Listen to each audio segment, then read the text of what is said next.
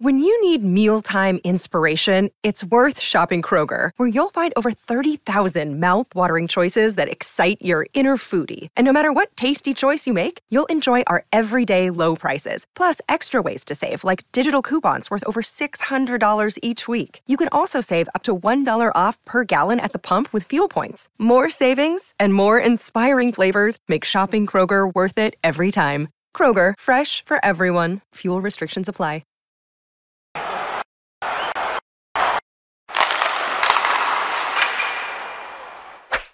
Hello, welcome back to the Hockey News on the E podcast presented by BetMGM.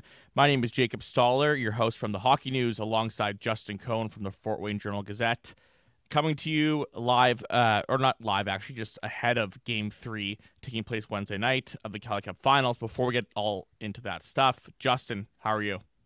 I'm good. Looking forward to the rest of this series. It's been a bit of a shocker so far. So, great ECHL playoff hockey. We got the Florida Everblades up 2-0 on the Idaho Steelheads so far. So it's going to be a good finish to that series.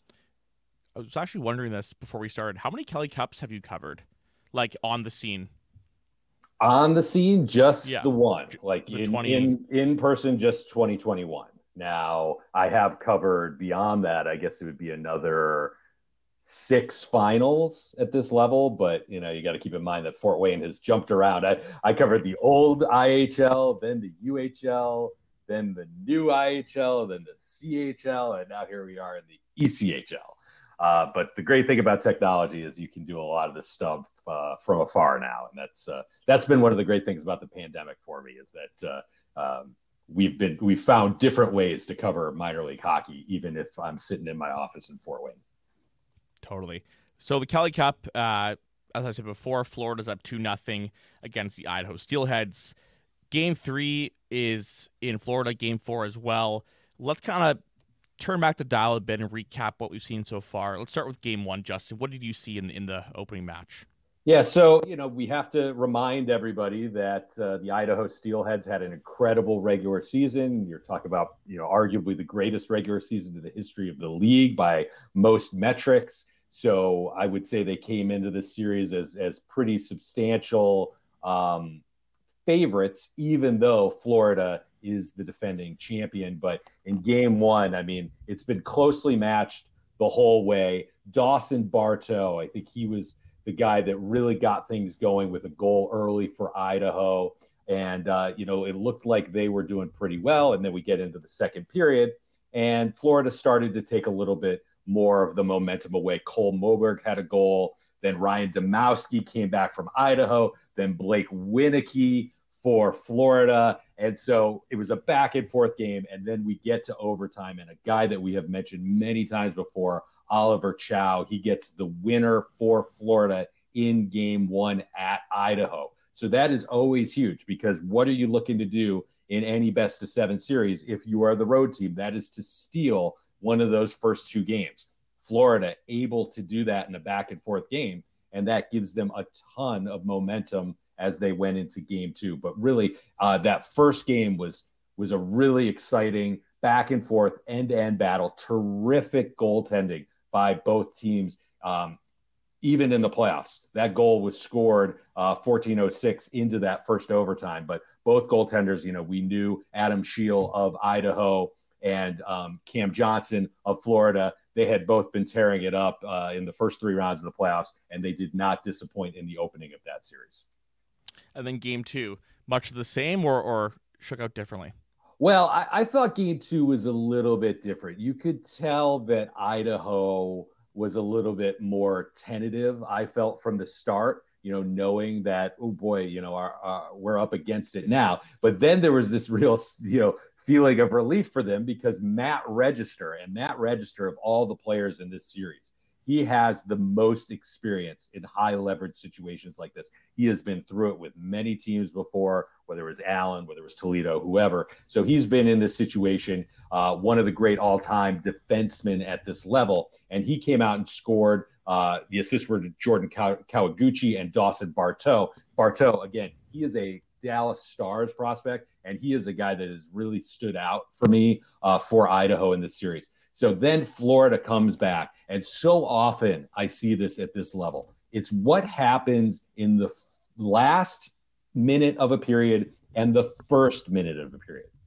Seems like a small thing, but you have to close out periods really well. And I found that the best teams are the ones who do that. And so what did we see? Florida's Ashton Calder scores with just 20 seconds left in the first period. And that totally changed the dynamic of that game. Now, it was a power play, so Idaho had taken a couple late penalties, and Calder scores it. And then they go into intermission, and they're able to sort of regroup. And then you come out in the second period, Florida gets back-to-back goals from Logan Lambdin. We're going to talk a little bit about him later in this. And then got a goal early in the third period from Levko Koper. So then it looked like Florida was totally in command. But one thing we have learned about Idaho this season is you can't count them out. Remember, you go back to the first round, they were down 2-0 to Utah. And Idaho, it looked like they were maybe going to come back and force overtime. They get 2 goals, 21 seconds apart in the third period from Justin Miziak and Ty Pelton Boyce. So it becomes a 1-goal game at Idaho.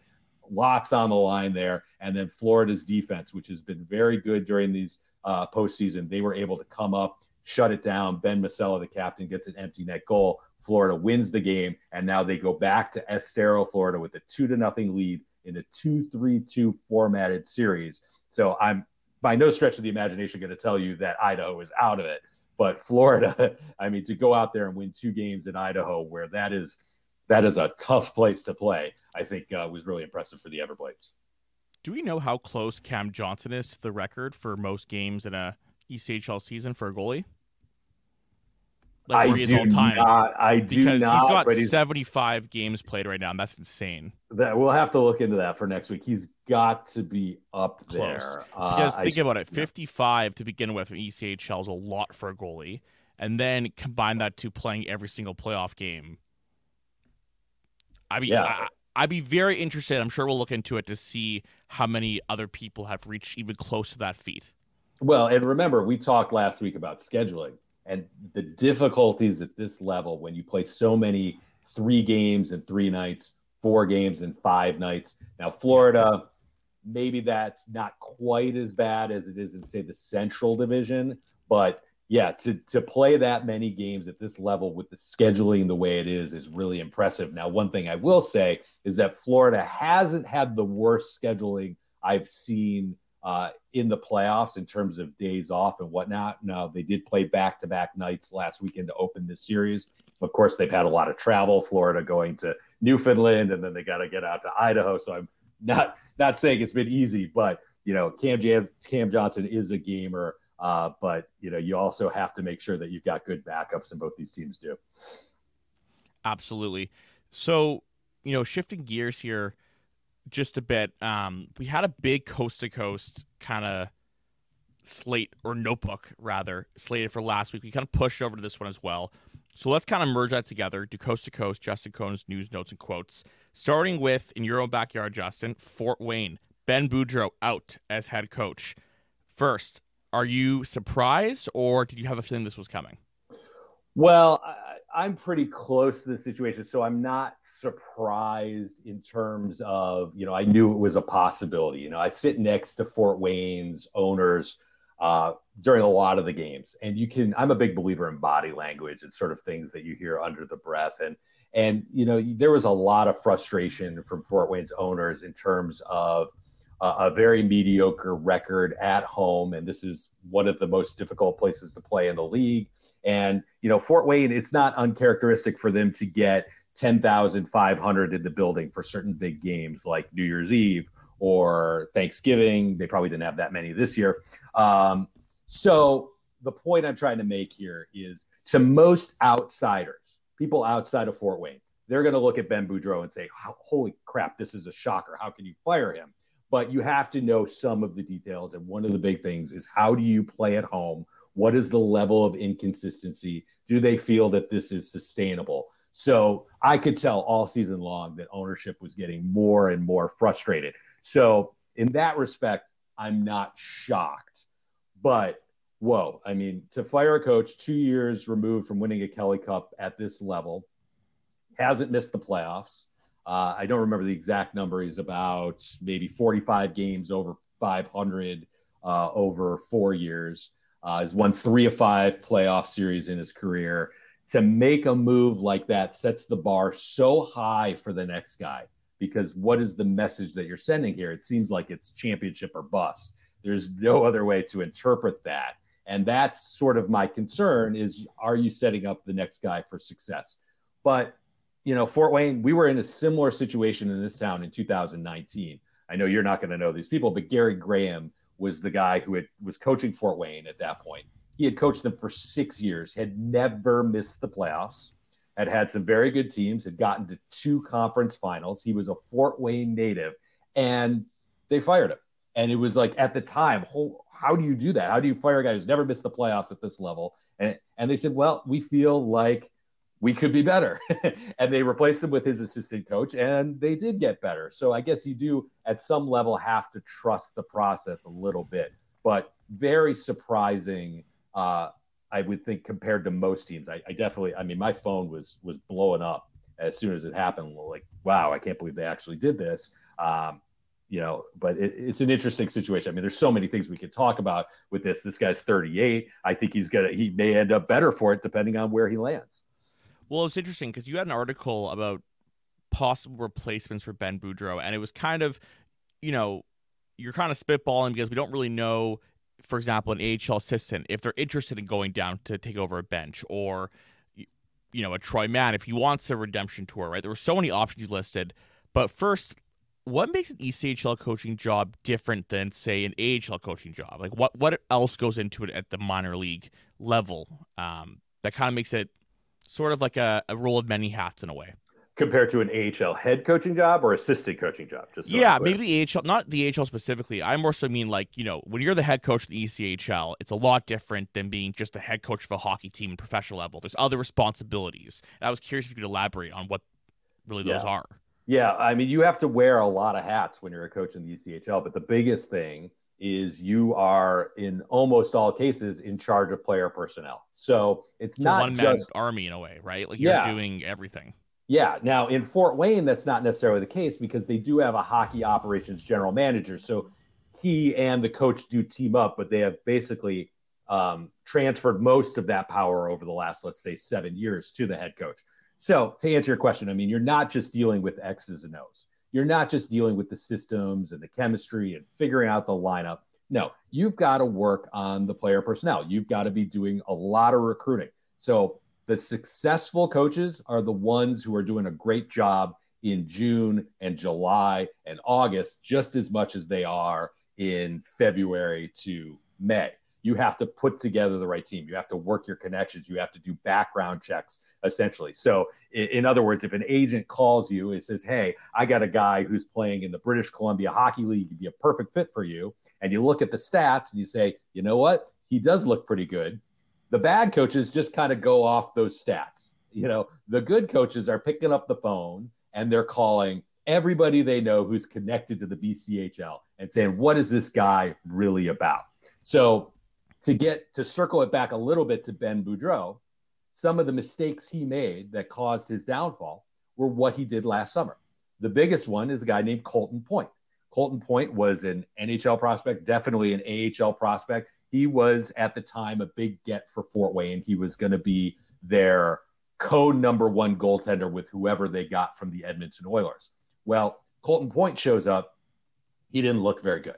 He didn't quite look like he was with it. He gave up some early goals and didn't start off well, and it kind of spiraled. He ended up retiring mid-season.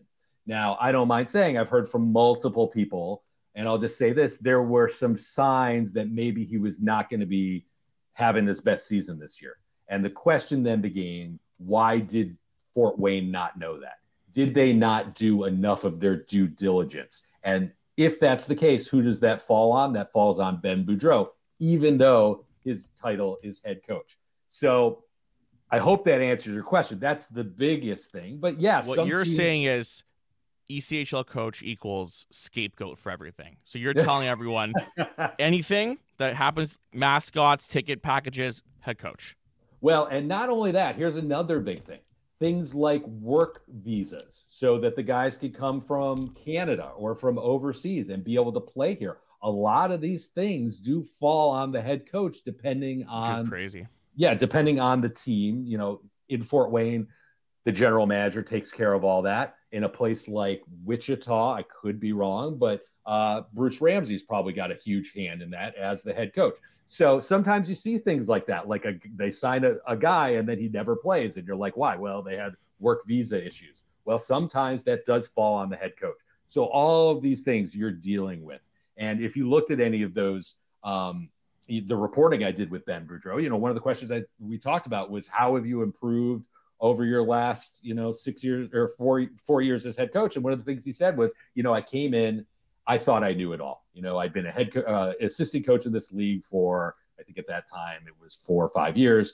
And I figured, hey, I'm a bright guy. I'm going to be able to figure all this out. And then you get a few months into it and you're like, oh my, like there's so much I didn't know. And that's really, I think, what he's talking about. It's not the systems, it's not who do you make captain. It's stuff like, oh my goodness, we're going out to play a game in Brampton and I only have 12 guys on the roster and I have to figure out how to field the lineup tonight. And if you don't do that well and you lose, who does that reflect on? It reflects on the coach, because a year down the road, nobody's going to remember, hey, you only had 12 guys. They're just going to look and see, oh, you lost 8-0 at Brampton. That isn't very good. So there's just so many things that coaches at this level have to deal with, and it stays with you and it can cost you a job, Not to put you too much on the spot, but has anything evolved with regards to the coaching search, like with who they might lean towards, or any insight as to what they're looking for specifically?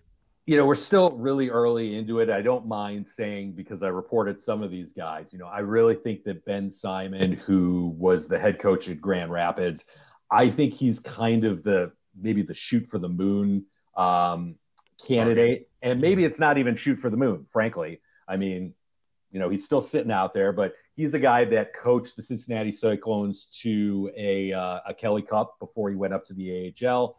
He's an experienced recruiter. He's still a pretty young guy. He definitely knows Fort Wayne ownership. His assistant coach in Grand Rapids, another former Cincinnati head coach, Matt McDonald, I am fairly certain he will be in the mix. Well, we talked about the Florida Everblades. Their top assistant is a guy named Jesse Colecci. There are actually some ties with him to Fort Wayne, going back to when he worked in the SPHL. That team has some connections to Fort Wayne. So I know they know each other a little bit. I think that Florida, another flagship franchise of this league, is sort of the model right now for success. And if you can get a guy like Jesse Colecci, who also has experience as a head coach in the SPHL, I think he would be a big name. But people are going to come out of the woodwork. There's going to be, every player. time. Could be a player. Well, I think. Well, here's why I don't think. Well, it will didn't be Derek Nesbitt just doesn't that happen semi often? A player becoming a coach, like with somebody that was with the team, just not just necessarily. jumping up? No, but like just in general, a recently retired player. Yeah. Well, Fort Wayne is going to want prior head coaching experience. Now, I mean, never say never. Ben Boudreau didn't, but he was the first one without head coaching experience they had hired in decades. Okay. Right. But here's the big, aside from that, if you fire a guy that just won a championship 2 years ago, you better be sure with the next hire. That's a good point. Right? And yeah. You don't do that. Just to clarify, so no jumps. I didn't mean like in some weird movie, like the captain would become the coach. I didn't mean like that. I more so meant like, how Martin St. Louis went from, his this is his first coaching gig. The Canadians gone. He was coaching his kid in Pee Wee or whatever. I wouldn't be too surprised, maybe in general, maybe not Fort Wayne because the reasons you listed, to see, hey, we think this guy was a smart player. He could be a good coach, whatever it is. Pete MacArthur is how much older than players? Well, that's what I'm saying. Brian Hawkins. You're joking about the captain can't become the coach. It happened with like 3 guys last year. I don't know if all of them were captains, but Chad Costello, Pete MacArthur, and Jordan Lavallee-Smotherman all directly. So you're not off base. I don't think it's crazy at all. You're just saying they're going to get experience. I just don't think it's going to happen here. I don't. Yeah. That's a big leap that I think this particular market wouldn't make, because I posted a Twitter poll, again, not scientific, but it was almost 50-50 on whether the fans liked this move or did not like this move. I thought they were going to like the move because it seemed like they were so down on Ben Boudreau over the last 2 years. But no, people were pissed. So you got to get the next hire right. And I think you do that with somebody with prior head coaching experience. But I'll tell you this, every single coaching search I have been a part of, some huge name has come out of the woodwork. Last cycle, it was John Anderson, former NHL coach. He was in the mix. I can remember when Al Sims, former NHL coach, he was in the mix. He came here, he won 4 more championships. I mean, you don't think former NHL coaches are going to come to the ECHL, but Fort Wayne and some markets like it, Toledo, Florida, maybe Idaho, they're such big draws for coaches because they know you go on to great things, you're going to have the resources. So I'm telling you, somebody big will come out of the woodwork and apply for this job. Speaking of coaching news, Bruce Ramsey's back in Wichita for what will be his 5th season coming up. Any surprise, or you kind of had a feeling they bring Bruce back? Look, he's a friend of the show. I've known him forever. I think he's a good coach. I was a little surprised that it happened so early. Because they haven't had a ton of success in Wichita, over the last couple years. But he is starting to build something. I mean, they did go to the playoffs, had a nice run, took Fort Wayne to 5 games, I think 2 years ago. So they are building some nice things. But, the thing about Rammer, he's very consistent. But, one of these years, he's got to get over the hump. But in Wichita, you don't have the resources that you have in some other places. This is one of those markets where the coach is really doing a lot. And he has done a good job. And he's had an assistant with him for a lot of years, but a guy by the name of John Gerskis. And I might have forgotten to put him on my coaching list, frankly, because he's been around. He's been working with a good coach for a long time. It might be time for him to start getting a look from somebody too. But yeah, Bruce Ramsey's back. And as we said last week, I think it was Derek Armey's back. Right now, I don't know of any other openings in the ECHL other than Fort Wayne. I think that would have to change at some point. Like, we don't know what's going to happen with Dan Watson. Somebody said to me, boy, there were a couple teams at the bottom of the standings, teams like Norfolk. What's going to happen there? But right now, Fort Wayne's that only opening as it is presently. Traditionally, is there ever sort of a secondary market where someone becomes available and then teams like Can our guy and take that guy later in the year? Or do these things usually get sorted out by July? Yeah, I mean, if I'm understanding, I more so mean, do you ever see it where someone becomes made available that wasn't expected later, because whether it was from another job or whatever, and then it kind of starts a domino effect of guys getting jobs? Yeah, 100%. I mean, we're still pretty early in the process, and totally. I have absolutely seen coaches. I've seen coaches leave as late as first week August. In September. Really, I've seen them leave to go on and get another job. And so, yeah, there will be a trickle down effect. So somebody used an example to me just the other day about Andrew Brunette getting a job in Nashville and how that would open up an assistant coaching job in New Jersey. And then it's not crazy to think, well, an AHL guy takes that. Exactly. And then those ECHL guys are going to move up, to the AHL level. So 100%, there will be a trickle down effect. Like where we're talking about Toledo, we don't know what's going to happen with Dan Watson yet. Dan Watson goes up. That could cause a huge trickle down effect because that will then affect who Toledo hires, which could affect Fort Wayne's pool of candidates. So I'm sorry I didn't answer well, but 100%, we will continue to see movement. And that's why I'm saying here, we're recording on June 7th. Just because there's no openings now doesn't mean there won't be in a week or two. Let's get to our prospect of the week, Logan Lambdin of the Florida Everblades. 16 points in 20 playoff games. He had another 10 in 12 ECHL games. Spent a good chunk of the regular season with the Chicago Wolves as well, off to a very, very big Cali Cup playoff, and probably someone you'll see get some enticing offers this offseason, I would think. Every year, it seems, there's somebody that has a great Kelly Cup final that most people have not heard of, and they turn it into something. Whether that's a huge contract overseas, whether it's an AHL deal, maybe even an NHL deal, it happens. 2 years ago, there was a guy named Stephen Harper.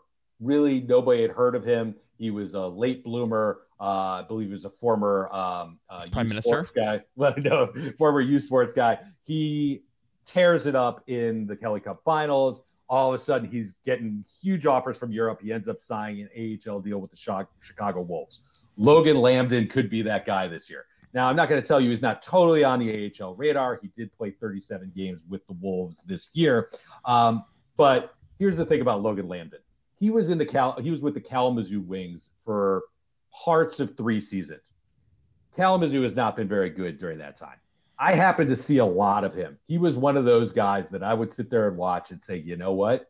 If I had a chance to steal him, he would be near the top of the list. Why? Very opportunistic, responsible in his own end. You will look at his plus-minus ratings. They tend to be minus, but I would encourage you to consider the teams and the scenarios that he was on. But the bigger thing is opportunistic offense. In 21-22 with Kalamazoo, he had 27 goals and 50 points in 66 games. And that was a team that was not a particularly strong offensive team.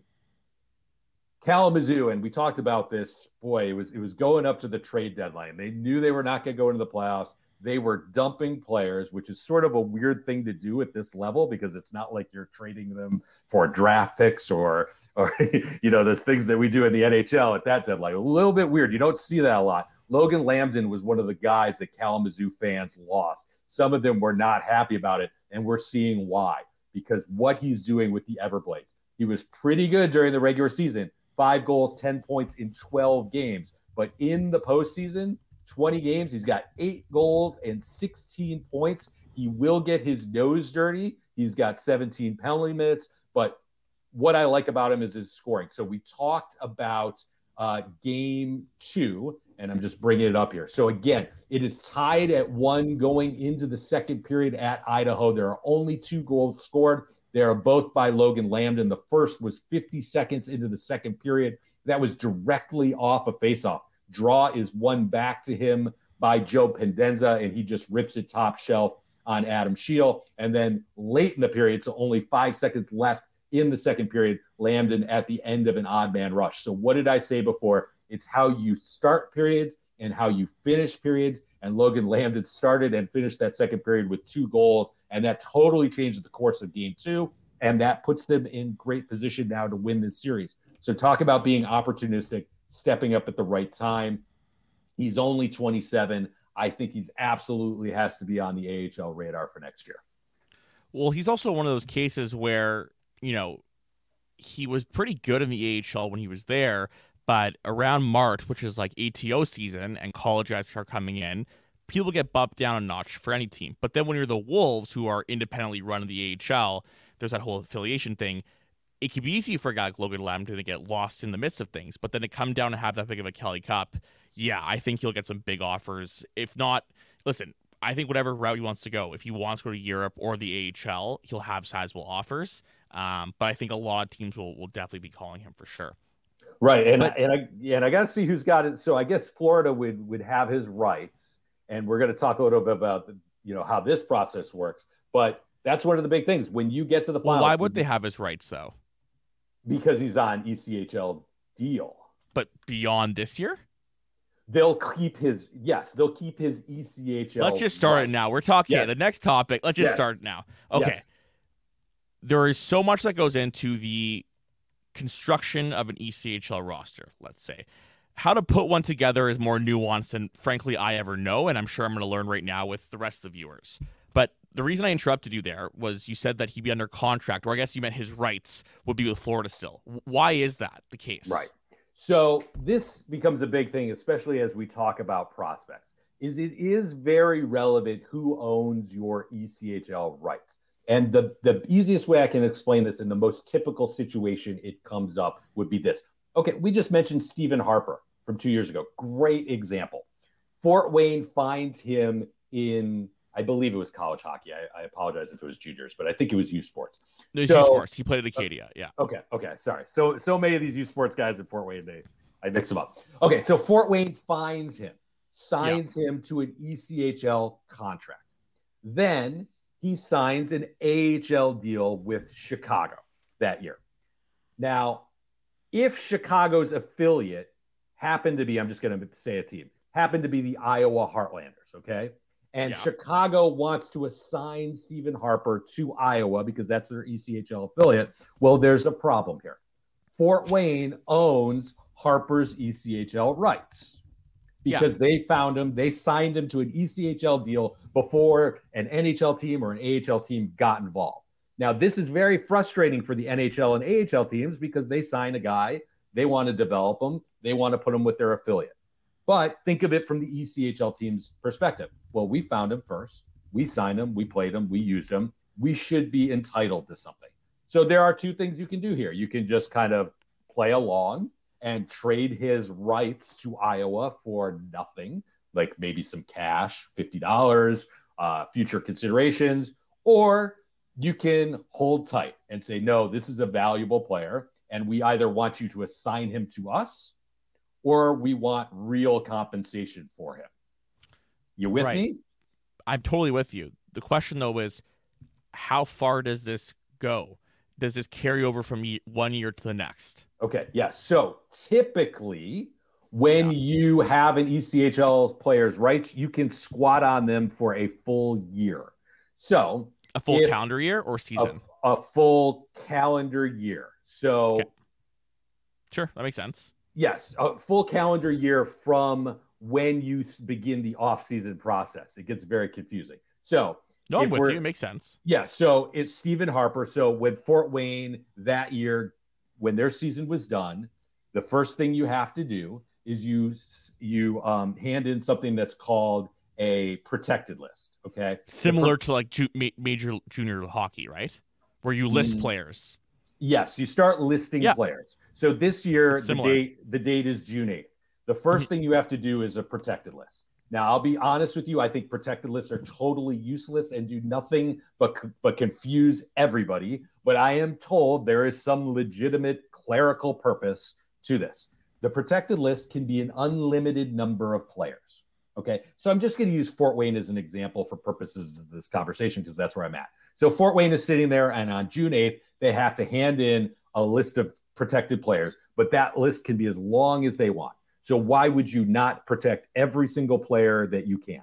Okay, so that's probably what they will do. Now, there are some guys that I believe it's when the protected lists are put in, but it could be the season-ending roster. And these are the guys that you're referencing. If there's somebody that you've been squatting on for a full season, he never played for you, but you didn't want to give up his rights, or he went to Europe, or you did all of the things that we're going to talk about in a second to keep his rights, you're going to start to lose it this summer unless you bring him back. I don't remember exactly what that date is, but that's your question. They've squatted on somebody through the full season, okay?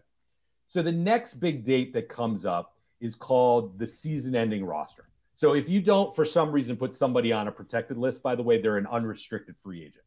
One reason you might do that is if it's written into a player's contract.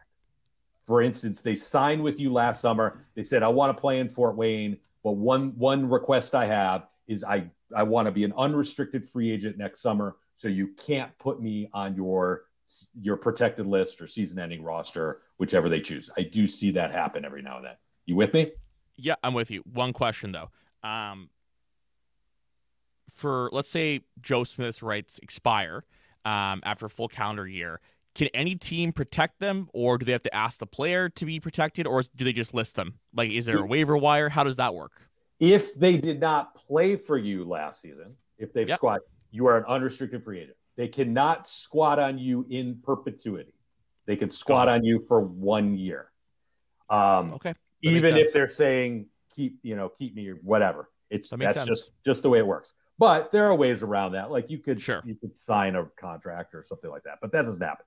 So protected list, if you're left on there, and almost everybody will be, then the next key date is the season-ending rosters. That date this year is June 22nd. Now, just one little note, 2 days before that, all future considerations trades have to be done.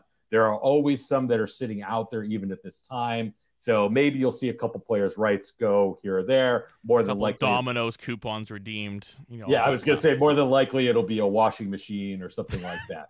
So the big date, and this is the pivotal period, begins on June 22nd. That's when season-ending rosters have to be put in. I believe the number of players you can keep is 20. So if you are not among those 20, you are an unrestricted free agent. If you are among those 20, the team has essentially 2 weeks to re-sign you, okay? Not totally, but it's in their best interest to do it within those 2 weeks. Because if they don't sign you within those 2 weeks, then there is something that's called a qualifying offer phase, okay? So that is how you really keep players' rights, is by extending them a qualifying offer. So in Fort Wayne, let's just say Mark Rassel. This is a pretty big player here.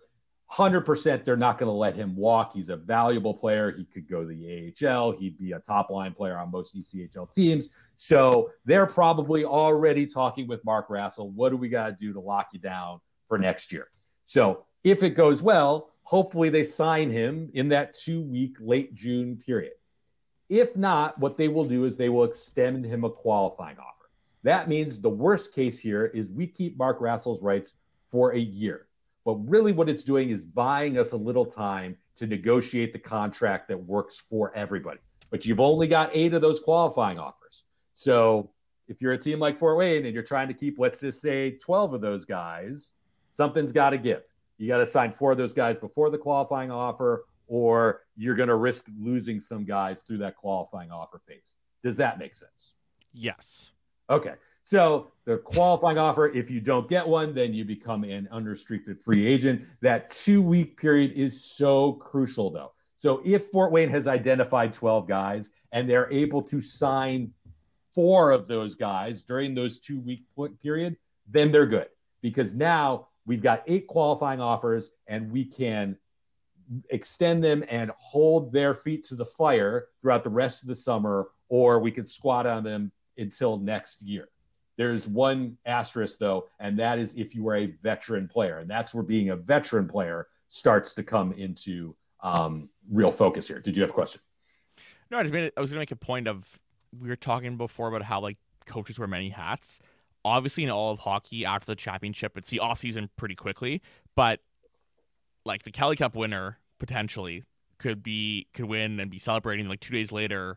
They've got to have a list, or however many 100%. days apart it'll be. So I guess the last question I want to ask just about it, and I'm sure if you have more to talk about for sure, but what I want to know was, in terms of making these, is it like one of those ongoing things where throughout the year I think they maybe keep something that ranks either their own guys, who's out there, what they're looking for, so it's not just this sort of like quickly made up scouting list, or is it kind of case by case because the crop changes so quickly of who's available and who's not? Well, I think that you, of course, always have to have these running lists in your mind. But Right. yeah, 100% when you get to the summer, I mean, it's easy to sit there and say, I want this guy and I want that guy and I want this guy. But you have to know, well, what kind of team am I trying to put together? Are they going to fit into that mold? Maybe there's a coaching change like Fort Wayne. Are they going to gel? Just because I like this guy doesn't mean the coach is going to like this guy. So there's a lot of factors. But yes, 100% in ECHL circles, you always hear people talking about certain things like, okay, we've got limited number of veteran spots. Are we going to continue to use one of our vet spots on player X? Okay, is this guy going to be worth a qualifying offer? Or, is he going to get offered so much money by Europe or other teams that we shouldn't even bother? So Logan Lambdin, great example. So Florida could be sitting there saying, all right, he's going to command big money because he's at a big series. Do we even have a chance of keeping him? Are we already hearing some team from Europe has offered 3 times what we can offer? Because if that's the case, you may not even want to waste one of your qualifying offer spots because they're so valuable. So just let me clean up this one thing. So veterans at the ECHL level, I believe it's 260 games. This is a huge period. So if they don't re-sign them early in this period, you can only you can make an offer sheet you can make a qualifying offer to a veteran player, but you cannot squat on them in perpetuity. You can only squat on them for a certain window during this summer. So that is why, from the player's perspective, becoming a vet is so crucial, because it gives you some freedom during the summer to basically get yourself away from a team. So in Fort Wayne, Anthony Petrozelli, last year, I think he was 1 game short of being a veteran. Probably pretty frustrating for him because he knew, all right, they're going to be able to, like, he was going to resign here, but, it was like he didn't have the negotiating power for his contract. But the flip side was he also knew that, hey, Fort Wayne can only keep a limited number of vets. I want them to put together a really good team. So maybe he perceived it as good. But this year, now he's 100% a vet. He's got some more negotiating power. He knows that if Fort Wayne wants to keep him, they have to do it fairly swiftly and with a good offer because he can force his way into unrestricted free agency by, I believe it's July, like mid-July. So this phase here in late June, early July, this is why it's also pivotal to be a veteran player. And one other thing that you should keep in mind when we get into all this is affiliations. Affiliations are going to direct how you put together your team, but they can also be your savior. So I use that example of Mark Rassel. Fort Wayne could sit there and say, well, you know what, Mark Rassel, he's going to command a lot of money, and maybe we don't squat on him, but maybe what we do is we work with our NHL and AHL affiliate, which in their case, Edmonton Oilers, Bakersfield Condors. If they can get them to sign him to a contract, then that saves the whole conversation about qualifying offers and whatnot. Very confusing. It's very confusing. No, actually, no. That makes a lot more sense, to be honest with you. I think I was just a bit thrown off. I knew there was the list component of it, but I didn't think it would apply to someone like Logan Lambdin. That wasn't even a segue. I was genuinely confused what you meant by it carrying it over. But for this week, and it gets confusing for me. Like, some fans ask me all the time, "What's happening with this guy and that guy?" And it's like there's no necessarily a central database that you can look up and say, well, this guy is on that deal. Yeah. And here's who holds his ECHL rights. And it can get confusing if a guy has been bouncing around in the AHL for some period of time, all season long. It could be some ECHL team that hasn't even played for, that he hasn't played for in 11 months, that has his rights. And that stuff still has to be worked out. But from the ECHL perspective, you have very few cards you can play with the AHL teams, and that is one of them. So I sort of respect teams that do that and say, you know what, we need to get something for this guy. At this level, he's a really good player, but currency to it. Yeah, it can turn on you. Go talk to fans in Trois-Rivières. Like, they've had players there whose rights are squatted on, and it's blown deals for them, and they've had to go play elsewhere. And when you do things like that, players know about it. Players remember it. And then in the future, they become less likely to sign with your ECHL team. So it's easy for me to say, hey, squat on players' rights, but you can do so at your peril because you do want to rep as being a city that is very player friendly. And if you do that too often, it can backfire on you, and it does. For sure. But for today's show, we're going to cut it there. I think we've done quite a bit on we've already started our off-season shows, it appears. There's not much else to get to this week. But anyways, thank you for listening to the Hockey News on the E presented by BetMGM. I'm Jacob. This is Justin, and we'll see you guys next week. Be sure to tune in.